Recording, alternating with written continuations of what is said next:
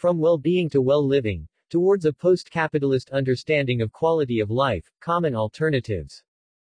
Article by S. A. Hamd Hosseini. Source: Hosseini, S. 2018. From Well-Being to Well-Living, Towards a Post-Capitalist Understanding of Quality of Life. Journal article. AQ, Australian Quarterly, 89 35-39. Retrieved from. Australians are told that they live in one of the top 10 richest countries in the world in terms of GDP per capita, and that they enjoy a level of well-being, or quality of life, higher than many other advanced societies. Australia is ranked second after Norway on the OECD Better Life Index 2017, a new index developed to measure nations' well-being more inclusively than the older methods that focused on wealth or income. This index includes non-monetary aspects of social life such as employment, environment and education. Although such shifts in our understanding of well-being must be welcomed, the concept of well-being hasn't been liberated from its underlying hegemonic political agendas, and has become even more complicated by an increasing public, state and corporate interest. For many people, happiness is increasingly evaluated by digital tools that constantly monitor a wide range of variables: daily step targets, calorie intake, stress level, spending habits, etc. Providing an incredible source of income to the towering happiness industry. 1. Tracking our personal health and life goals has become a normalized and sometimes obsessive phenomenon. A popular intellectual project, with a strong technocratic tone, seems now to be at work to constantly assess, compare and promote people's happiness. Yet the question of how to realize a good life is a state of being, and or to evaluate what a good life achieves, either subjectively or objectively, is an ancient one. So are the disagreements, especially for elite thinkers in both the Western and Eastern antiquities. These elites were divided by a profound ambiguity known as the dualism of hedonic versus eudaimonic traditions. The changing face of happiness. Hedonists defined happiness as obtaining pleasure and avoiding pain. A modern version of this approach argues that, being financially well off, as an individual or a nation, would inevitably lead us to living well and happy. In contrast, the eudaimonists equated well-being with the actualization of human potentials and positive functioning in the community. According to them, well-being is more than just happiness. In fact, happiness might not even be present in situations associated with well-being, given that self-fulfillment is normally associated with hard work and pain. The historical quarrel has centered on the question of which path humanity should pursue, and if these two ways of understanding well-being are incompatible after all. Pre-capitalist dominant discourses answered this question by advocating the eudaimonic way of life for the masses and recommending a relatively self-contained hedonic approach for the rulers, in order for the rulers to not overspend their popular legitimacy budget. Virtual notions of well-being, manufactured through communitarian cultures and religious authorities, argued that it is merely through the individual's submission to the pre-established rules, norms, traditions and values that the ultimate flourishing of self and the purpose of life can be achieved. The formula was, is that good faith equals good fate, as if what counts as flourishing is fixed for all time. With the Western expansion of colonialist capitalism, the idea of hedonic well-being gained greater momentum over its eudaimonic rival. The new ruling class recognized how the individual's endless craving for pleasure and comfort can be a great source of profit and be leveraged by a system that assumes natural resources are infinitely exploitable. The arrival of the holy dollar coincided with the waning power of the religious authorities in Europe, and numerous secular and rationalist ideological machineries were set up to deal with the task of redefining happiness and well-being. New schools of thought emerged to provide the modern secular politics with a moral framework to define what human success looked like. Contractualists, like Hobbes and Rousseau, based their moral framework on principles everyone would agree to in ideal situations and placed happiness as the standalone plan for this life within the framework of social contracts. Liberal psychology held the individual responsible for finding the balance between reality and expectation. Happiness equals reality. Expectation, lower your expectation if reality is not on your side. Utilitarianists went even further by turning well-being into a moral criterion, an ultimate aim of this life, a rightness of actions that cannot be questioned. Utilitarian well-being, well-being equals pleasure. Pain had a strong social dimension, maximum pleasure for the maximum number of people or a majoritarian hedonism, but its definitions of pain and pleasure remained highly subjective, too demanding to be feasible, and the efforts to quantify it through universal indexes turned out to be impractical to many critics, including the critical social sciences. Critical social sciences have raised the question of the distribution of well-being and the diversity of contexts, and highlighted the politics behind this intellectual project. Despite the existing disputes and diversities, many of the competing Western approaches, whether orthodox or heterodox, share a number of underlying assumptions, and almost all tend to be based on dominant rationalist Western, Eurocentric perspectives. 2. With the demise of the welfare state, after the free market revolution in the 1980s, the idea of improving individuals' well-being was sold to the public as the ultimate goal of the so-called caring corporate capitalism. This sentiment continues today, with social welfare increasingly seen as a burden too heavy for the state to carry alone in this age of lower taxes for the rich. In a cunning twist, a promising new image of well-being has emerged, one that fully devolves responsibility for an individual's well-being onto the individual while creating new faith in the magic of market and capital. This independent consumer model of well-being further reduces the role of the state to simply a provider of institutional support for the market in its mission to maximize well-being for all.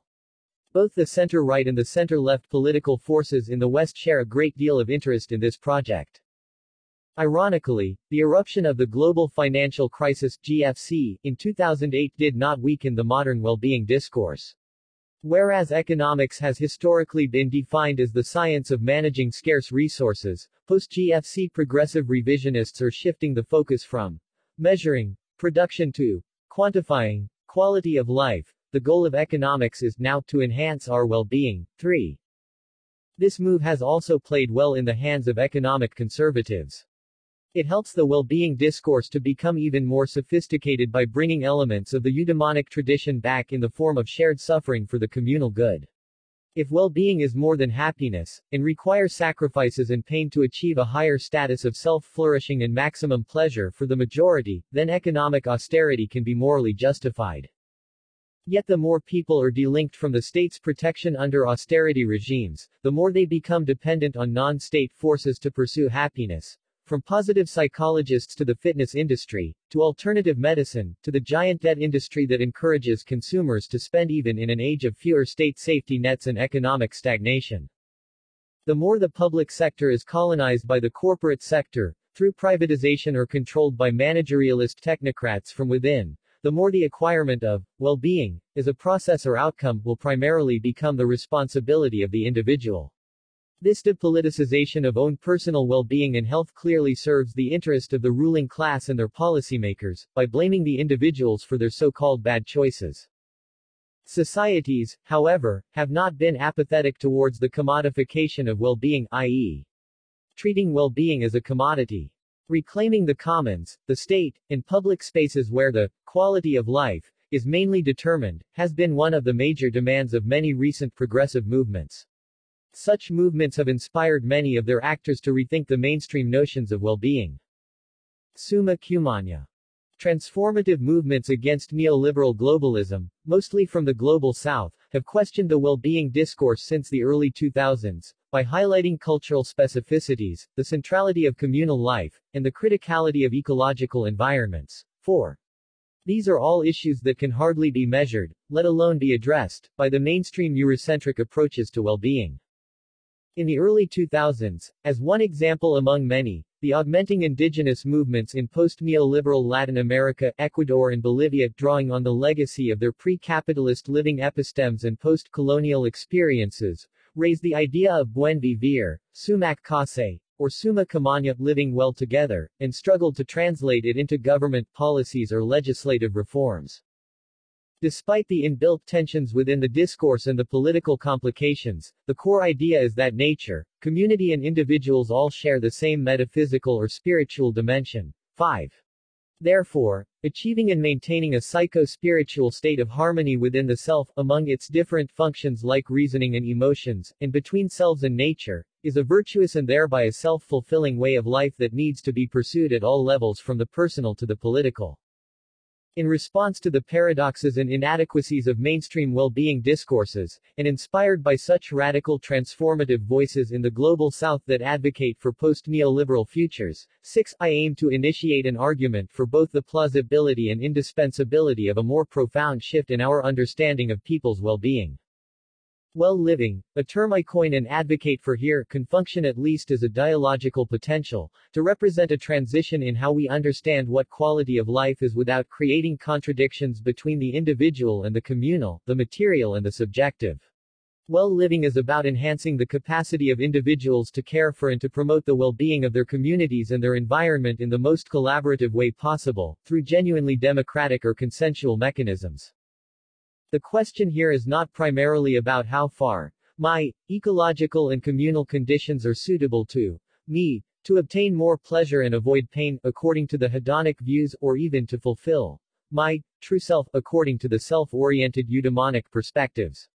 Well-living, at the societal level, is not just a sum or average of individuals' well-beings. Well-living, as a general framework rather than a fixed notion, is about 1. Enabling the self and others, 2. Diversifying experiences, 3. Promoting equality and self-sufficiency, 4. Promoting reciprocity and conviviality, and 5. A peaceful coexistence. I would like to warn, from the outset, that such an idea must not be turned into another reified notion, even with a dissenting gesture. Well-living can only be realized in a society where all individuals have equal access to the opportunities and resources necessary to meet their basic needs, achieve sustainable comfort and refinement without compromising the planet's ecological capacity to sustain itself and life, and to achieve a persisting harmony with nature, now the most oppressed, voiceless entity in human history. Well-living is, therefore, about the creation of harmony within the individual, between the individuals and between the culture and nature. This state of harmony, however, cannot be achieved when there are many forces of disharmony, like capitalism and consumerism, at work. This therefore inevitably becomes a grassroots political project, partly a political demand from below for a non-reformism reform of the state and economy, and partly a collective practice that can be exercised through community building wherever possible. Well-living is about enhancing the capacity of individuals to care for and to promote the well-being of their communities and their environment in the most collaborative way possible. Well-living cannot be universally defined or determined. Rather, it needs to be defined contextually according to cultural systems that give meaning and purpose to life and create social bondages, given that they are subject to open deliberations within public spheres. Therefore, the complexities of every given context will be taken into account when operationalizing well-living as an abstract notion into a praxis. Moreover, it is not the level of access to the means of production and subsistence that determine well-living but more how democratically the access and control is determined. Such a non-capitalist notion of quality of life is needed to become the center of our transformative grassroots projects when imagining or planning alternative modes of livelihood and sociability beyond carbon, capital, and growth.